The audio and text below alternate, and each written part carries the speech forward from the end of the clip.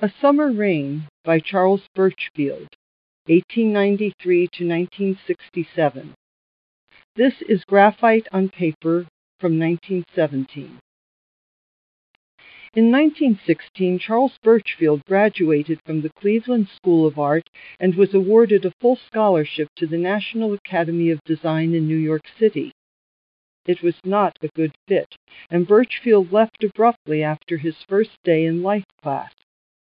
He returned home to Ohio, where he worked a day job and painted feverishly during every lunch hour, as well as in practically every spare moment of his free time. The work Burchfield completed during what he later called his golden year of 1917 was experimental and inventive.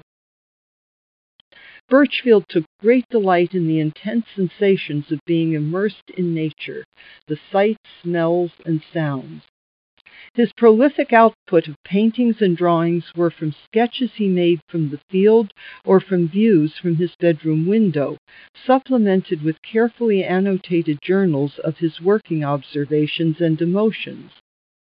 One entry reads, "I had planned to do a song of the song sparrow coming into a woods, but as the sky became overcast and a strong wind began its roaring in the treetops, I changed and decided to try to paint the roar of the wind in the woods."